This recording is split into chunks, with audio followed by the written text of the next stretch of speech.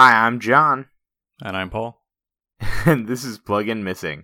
Muffin Films and Salad Fingers, Homestar Runner and Mondo Media, Atom Films and Metalocalypse, Happy Tree Friends, and What the Hell is Flash Animation Anyway? Warning, not affiliated with Adobe. Well, thank you for joining us for another episode of Plug-in Missing, the Flash Animation Flashback podcast, where John and I watch the Flash animations, webtoons, and shorts that we grew up watching in the halcyon days of yore, the early 2000s. We're in the middle of our first season now, which is focused on Homestar Runner. John, what exactly are we looking at today? So today we're watching Strong Bad's email number 53, Comic, and it's the premiere of the Teen Girl Squad. Awesome. Well, let's briefly revisit the headlines from 2002. December 2002 in particular. On December 2nd, the opposition movement declared a strike in Venezuela. Foes of President Hugo Chavez launched a national strike against the government and called for a referendum on the president. Very dramatic. Yeah. On December 7th, Iraq hands over weapon reports that deliver to the United Nations a 12,000-page document. Iraqi officials say it confirms that the country neither possesses weapons of mass destruction nor programs to create them. The U.S. says it will review the document before taking further actions. We know how that went. And December 13th, the premiere of the classic Rob Schneider film, The Hot Chick, also starring Rachel McAdams, Anna Faris, and Matthew Lawrence. Yep. So out of those three, which was the most important, Paul? I feel like Rob Schneider's film, The Hot Chick, has become a real cultural touchstone that really defined December of 2002. So forget about Iraq and Venezuela. Definitely Rob Schneider. Absolutely. All right. Yeah, that's quite the... So I had a lot of other really depressing stuff from December 2002, and I tried desperately. Like, I had to look a whole week in the future, basically, in order to find something that wasn't, like, something about Israel or something about... You know, I briefly also Googled what the headlines were from around this time, and it was a lot of suicide attacks in the Middle East and a lot of what we remember from that time. Yeah. No, apparently it was exactly how we remember it, and it is exactly as it is now, so... So that's great. Well, You know what's also exactly how it was then? This clip, because that's how things work. They don't change over time. Yeah. Segue. All right, so... this is our first Strong Bad email. And I know it's kind of a strange one to start with, but like I figured like at some point in time we could always just come back and be like, we're doing a few Strong Bad emails and that, you know, just sort of interject in between seasons or something like that. Because there's so many of them. So this is Strong Bad email number 53, and Strong Bad emails were introduced in 2001 and were originally a small feature in which Strong Bad would answer fan emails while often mocking the spelling and grammar. The animations were very brief at first, and then gradually sort of expanded into very long responses, established numerous inside jokes, running gags, catchphrases, as well as spin-offs. And this week we're talking about one such spin-off, the Teen Girl Squad. I've got a very basic question about the Strong Bad emails, though, John, which is, are they real fan emails that he's responding to? Do you know? I am fairly certain they are. Yes, they are. I'm not sure because sometimes they do feel rather, appropriately timed for like the brothers to pull off something new. But then you could also just pick an email, and then the way that they respond to them are often non-sequitur, you know, like. Well, that's true. Yeah. They can come up with whatever sort of crazy stuff they want just by riffing off of it. Almost any email. So I think that they are fan emails, but they're either picked to be riffed off specifically into a direction they want to go, or I mean, this is what I'm imagining. I haven't seen like an interview with them where they're specifically talking about their email process. But yeah. I think that the emails are probably the most sort of defining part about HomestarRunner.com, at least while I watched it, and they were incredibly satisfying to watch because like they'd be released almost like, you know, like a serialized television show, so you'd be able to like follow the emails, and whenever it updated, it was a big thing. I remember talking about them in school, and then like trying to co-opt the computer lab or something like that to be able to watch them. So yeah. Yeah, well, let's talk about how this clip starts then, should we? Okay, so well, the first thing I want to talk about is that this email is being read off of the Compy 386, which is first described in its premiere tune as a spectacle of graphic and sound. Paul, could you describe to me the type of computer that this is? I would describe it as looking old, even in 2000 or was this in December of 2000? Yeah, December of 2002. So yeah, it's basically referencing like the Intel 386 processor. Specifically, like it kind of looks like a compact Desk Pro 386 is what I've found online. Okay. And it has one area of interactivity that the watcher, the viewer, the player, I don't know what to call somebody who interacts with these things, because the emails are oftentimes like interactive in some way, but you can click the wheel at the bottom and it changes the computer screen from being black to blue, so it represents the contrast of like an old computer. It apparently has 18 levels of granularity in contrast, so pretty high-tech stuff. Well, all right, it sure sounds like it, yeah. Yeah, so the Strong Bad email starts in the tone of a police procedural show, and he says, in the United States alone, someone checks their email every 3 seconds. This is one of them. I don't think that can be true. I don't think it is.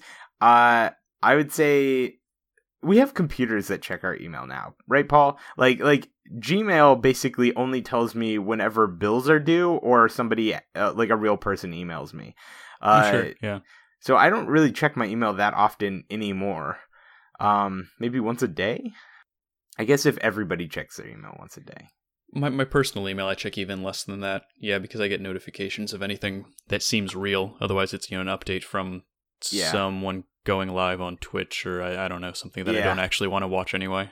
Yeah, no, I've got a lot of like game sales, and I'm like, no, I own all the games now. I'm good. We checked in all of them. Yeah. Yes, all of them. So the email content is basically, can you make a comic about my friends? They, spelled T-E-Y, are totally obsessed with you. Their names are Virginia, Joy, Kristen, Jennifer, and I would really appreciate it. Thank you, Brittany. Well, and I like how Strongbad's response completely ignores their names. I think that's kind of nice. Yes, he goes instead of their names. Although later on, Kristen comes back in a real way. So we can talk about that later on. However, there is an Easter egg that if you click on the girls' names, shapes appear on the screen, and these shapes look like the borders of fictional U.S. states named after each of the girls. Then clicking on Virginia results in the shape of the actual U.S. state Virginia. Well, that's interesting. I have been watching most of the content so far on YouTube instead of through their website because the website is so hard to navigate. Yeah, it's a relic. It's of the times. I did watch it on the website this time because I knew it was going to be short, so I didn't have to I just watched it straight through a few times. Right. To do the notes, and I think that the interactivity of it, this is the first one that has real interactivity inside of the video, and I remember how much I freaking loved it. Like while watching the video, we'd watch it through once, and then nobody was allowed to touch the mouse. But then we'd watch it through second, third, fourth, fifth time or whatever, while like moving the mouse around the screen, trying to get it to turn into like the little hand icon or like, right, something that represented like a link was there. We were looking for these Easter eggs. And I wasn't aware of a place that these were documented. So it was sort of by this time I wasn't really on the playground that much, but it was sort of like, playground knowledge of like, oh, if you click on this, then this happens in the Strong Bad email, or you'll get this little bit of, extra video. And so there's like 3 Easter eggs in this video. So we'll be able to go over those. Sorry, does that become a running theme for the shorts? Yeah. The Strong Bad emails in particular are very email focused, very Easter egg focused. Like there's oftentimes like sort of even branches in it to some extent. Oh, neat. So Strong Bad immediately sort of pulls out a pencil and starts to draw a comic on some paper in front of his computer. Well, did we gloss over how sassy his response was, though? Okay, his response was rather sassy.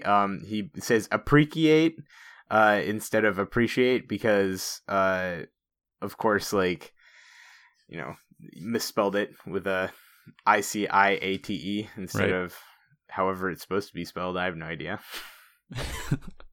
Did you have something to add to his response? Or? Well, no, mostly I just really liked how he said I'd appreciate if you proofread your emails. Yeah, I'm like, yeah. well, that's great. I don't know how old these people sending them in are, but I think any level of sass is appropriate from Strongbad. Well, I mean, like, most email clients have spell check. Come on, people. And also, TEY is not they. Just saying.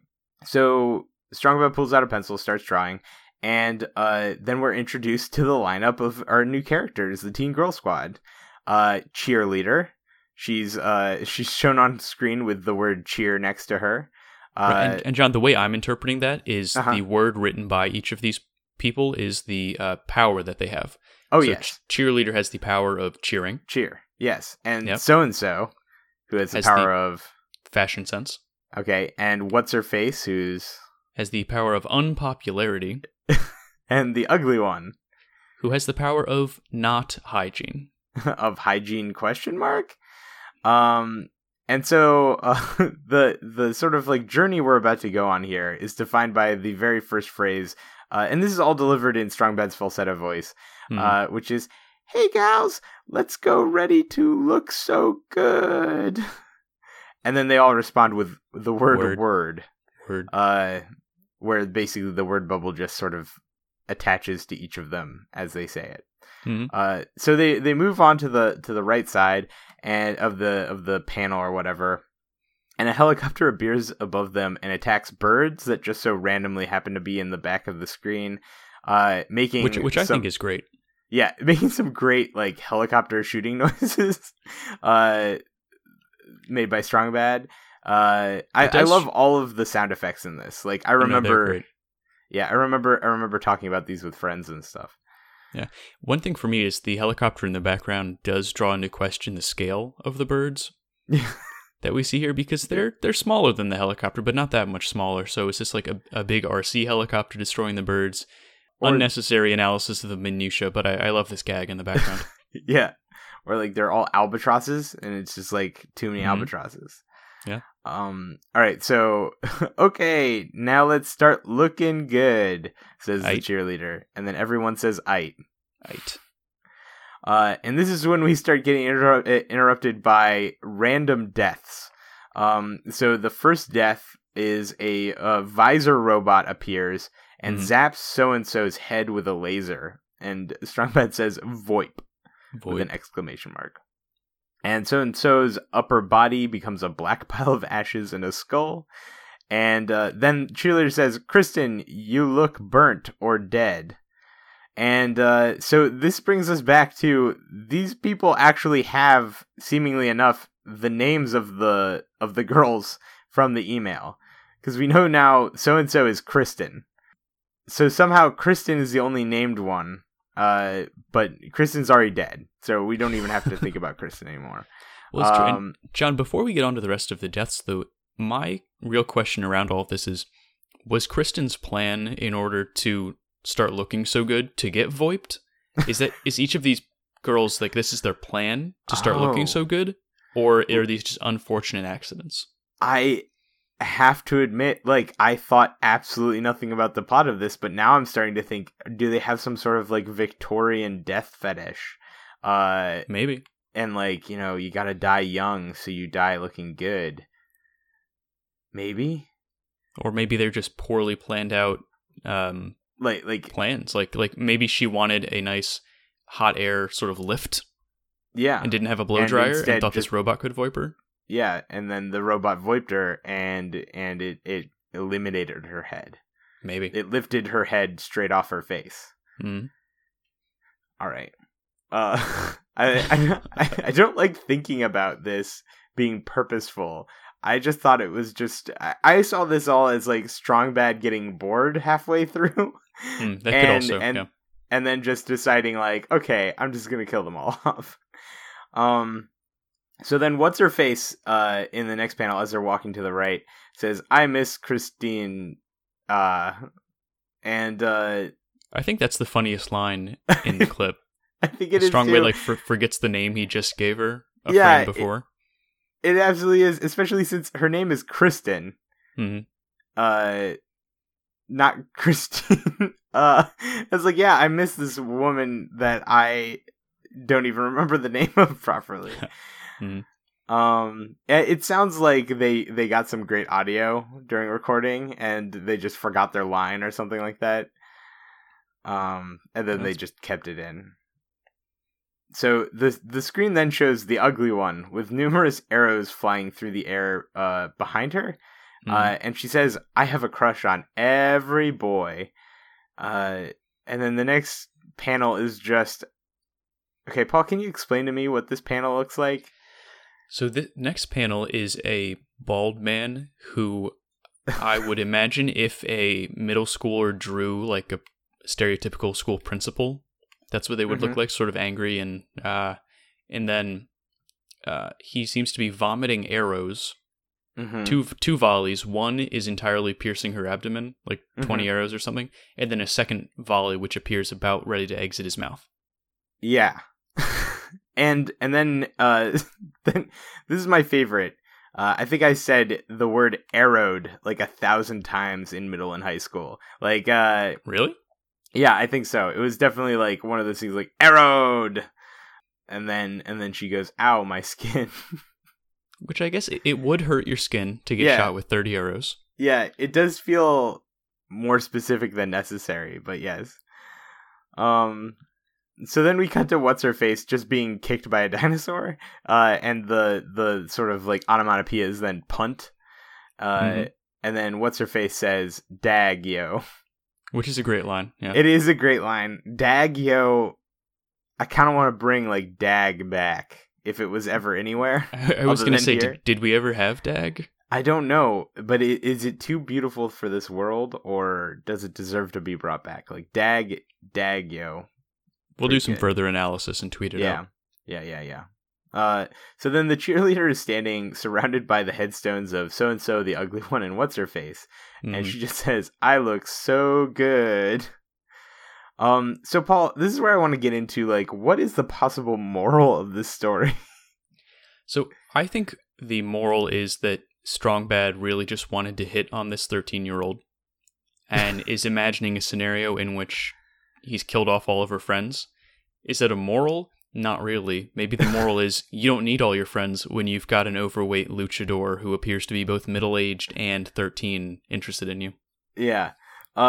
So that's sort of referencing the Easter egg that you get when what is it? If you click on What's-Her-Face's gravestone, you get get the second Easter egg here, which is basically Strong Bad in the comic style, walking from off screen to the right, from the right to the left, and he says, "Whoa, hey there, cheerleader, you looking so good. You want to take a ride with me to Checkers or Rallies or a Sonic Burger, whatever you guys got here." So, like, I didn't realize that was an Easter egg because that's the default play in the YouTube version. Yeah, no, that's an Easter egg. Otherwise, it just ends with coming back out to Strong Bad's response. So it normally just ends with "I look so good." Oh, that's funny. Yeah. I like to think that maybe the cheerleader is being plagued by comparing herself to her friends, and it takes losing her friends to realize that she's looked good all along and that she didn't need to compare herself to other people.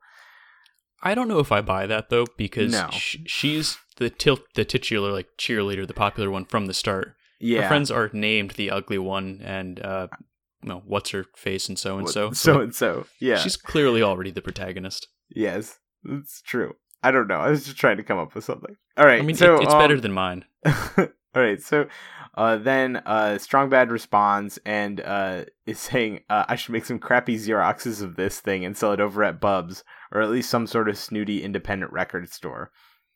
And that's when he stops typing. And so he's like, oh, that's it. No more Strong Bad emails. Nah, just kidding. Maybe. I'd imagine that these emails were probably a lot of work because they came out like almost weekly for a long time, and it felt like a lot of work for like two guys to come up with not just all of the writing and stuff, but then also animate it.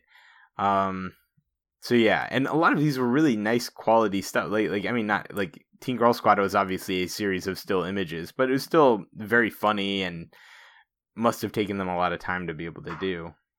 Yeah. Well, do you know what a Bubs is? Yes, so Bubs, he runs like the Shack store that, as far as I know, doesn't sell anything. And it's just in the middle of nowhere. There's a... Wait, is that in universe then? Yeah, that's in universe. And Okay. however, the Snooty Independent Record Store is also in universe, because if you click on it, this is the last Easter egg. If you click on the words Independent Record Store at the end, it cuts to a photo of the zine that that Strong Bad's made on the shelf of a record store, and it has the audio track of the brothers, Matt and Mike, talking, sort of riffing a stereotypically snooty independent record store conversation about like, oh yeah, no, I like their early stuff, but like, you know, oh yeah, I like that album too, but that's because it's the same producer, you know, Albino, you know, that sort of stuff. So it's funny, but it I also like it because as a kid who was really into sort of like weird comics and stuff like that, especially, you know, high school and going into college, I really took the sort of reference to zine culture and, you know, maybe a little tongue in cheek about how I feel about it even today is like, you know, the sort of like, oh yeah, I'm going to go in there and look at the zines, but like I don't own that many zines, so I obviously am not a great supporter of that art form or anything. But yeah. You ever read any zines, Paul? No. I think it's just no. There's no. I don't think we ever had access to that kind of thing in Boonesboro. Oh no, could have not like in Frederick gone out either. to. Yeah, I was gonna say even Frederick probably didn't have that kind of local culture. I mean, we have a record store in downtown Frederick that's been there for a while, right? And then we have, I guess, like Wonder Book and Video would probably be the closest to like a zine possible thing. And but no. There are probably some in there somewhere, but as anyone who's ever been in a Wonder Book and Video can tell you, who's to say where? Yeah. Also, shout out to Wonder Book and Video, greatest shop in Frederick, I think, personally. But didn't they close? No. No? Oh, good. No. I mean, good. Like, it's one of the biggest used bookstores in America, I think. Like, I mean, like the system of Wonder Book, not necessarily like the Frederick store. Right. If that makes any sense. Anyway. Well, the last thing that I want to poke at in here, John, is the use of the word Xerox. Yeah. Which I'm wondering, is that a joke in and of itself in 2002? It might be. But I get it. Like, I remember using a Xerox machine with 5-cent copying at my local library when I was in high school. And that would have been post 2002. That'd be like 2005, 2006, something like that. Okay. Yeah, I was just wondering if it's a joke because it's so old, but apparently not. It does read as very old. I think what we're getting from here is that Strong Bad is like, in a way, like unstuck from time by about 20 years. And that might be why he's really into sort of like luchador style wrestling stuff. Like, it feels like the over the top, you know, 80s extreme sort of thing. And there's a lot of references to things that maybe the brothers experienced when they were kids, and that's sort of what they're referencing and that sort of stuff. Because Strong Bad definitely feels like he sort of lives within an 80s cartoon. Yeah. All right, well, let's jump into some conclusions about this, Sean. What worked for you and what didn't? All right, so I'm actually really surprised at how well this held up. I mean, like, there's parts of this that are like just sort of silly, and that's great, but it didn't necessarily hit the same way. But like the arrowed, I still like laughed when I saw the businessmen vomiting arrows. I'm still laughing now, apparently. And then the also I Miss Christine is you know, hit me really well. I think that what worked here was that it's setting up sort of like this weird non sequitur like universe for Strong Bad to just like do whatever he wants in. And if we cover more of Teen Girl Squad stuff, I think it sort of grows into a greater like motif of randomality and these characters who are basically nothing, like billboard type characters that just have stuff happen to them. I don't know. It's a lot of fun. I'm also kind of surprised that this actually is before the first Trogdor cartoon. Now, of course, we haven't talked about Trogdor or anything like that, but like I always interpreted Trogdor as being like the first major like Strong Bad email offshoot. But maybe I must just be because I'm like remembering it wrong. Because I remember Teen Girl Squad's feeling sort of fresh for longer than Trogdor did. But that could also have just been like the popularity of Trogdor versus the popularity of Teen Girl Squad. And also the fact that they had like, I don't know, like there's like 15 more Teen Girl Squad tunes of various lengths and stuff. How about you, Paul? What worked for you? What didn't? A couple of things that have worked. I mean, the first is that I realize we're sort of jumping around in the timeline while we're reviewing these, but the characters are so much more developed and they seem to have a much greater personality by this point. I realize we really just see Strong Bad, but he's clearly a real character, whereas you compare that to episode 1 of this season when we watched the first clip. Yeah. And who's to say what anybody was? Yes. With the Marshmallow episode, they were the Teen Girl Squad.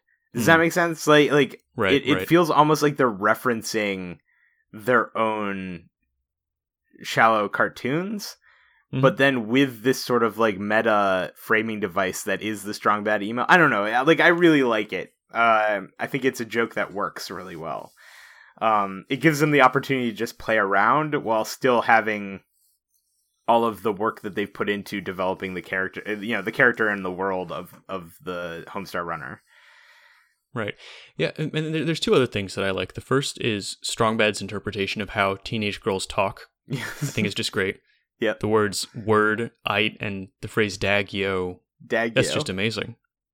Maybe that's how teenage girls actually did talk in 2002. Maybe. Hard to be sure. Yeah. We didn't know any girls. Well, that's certainly true.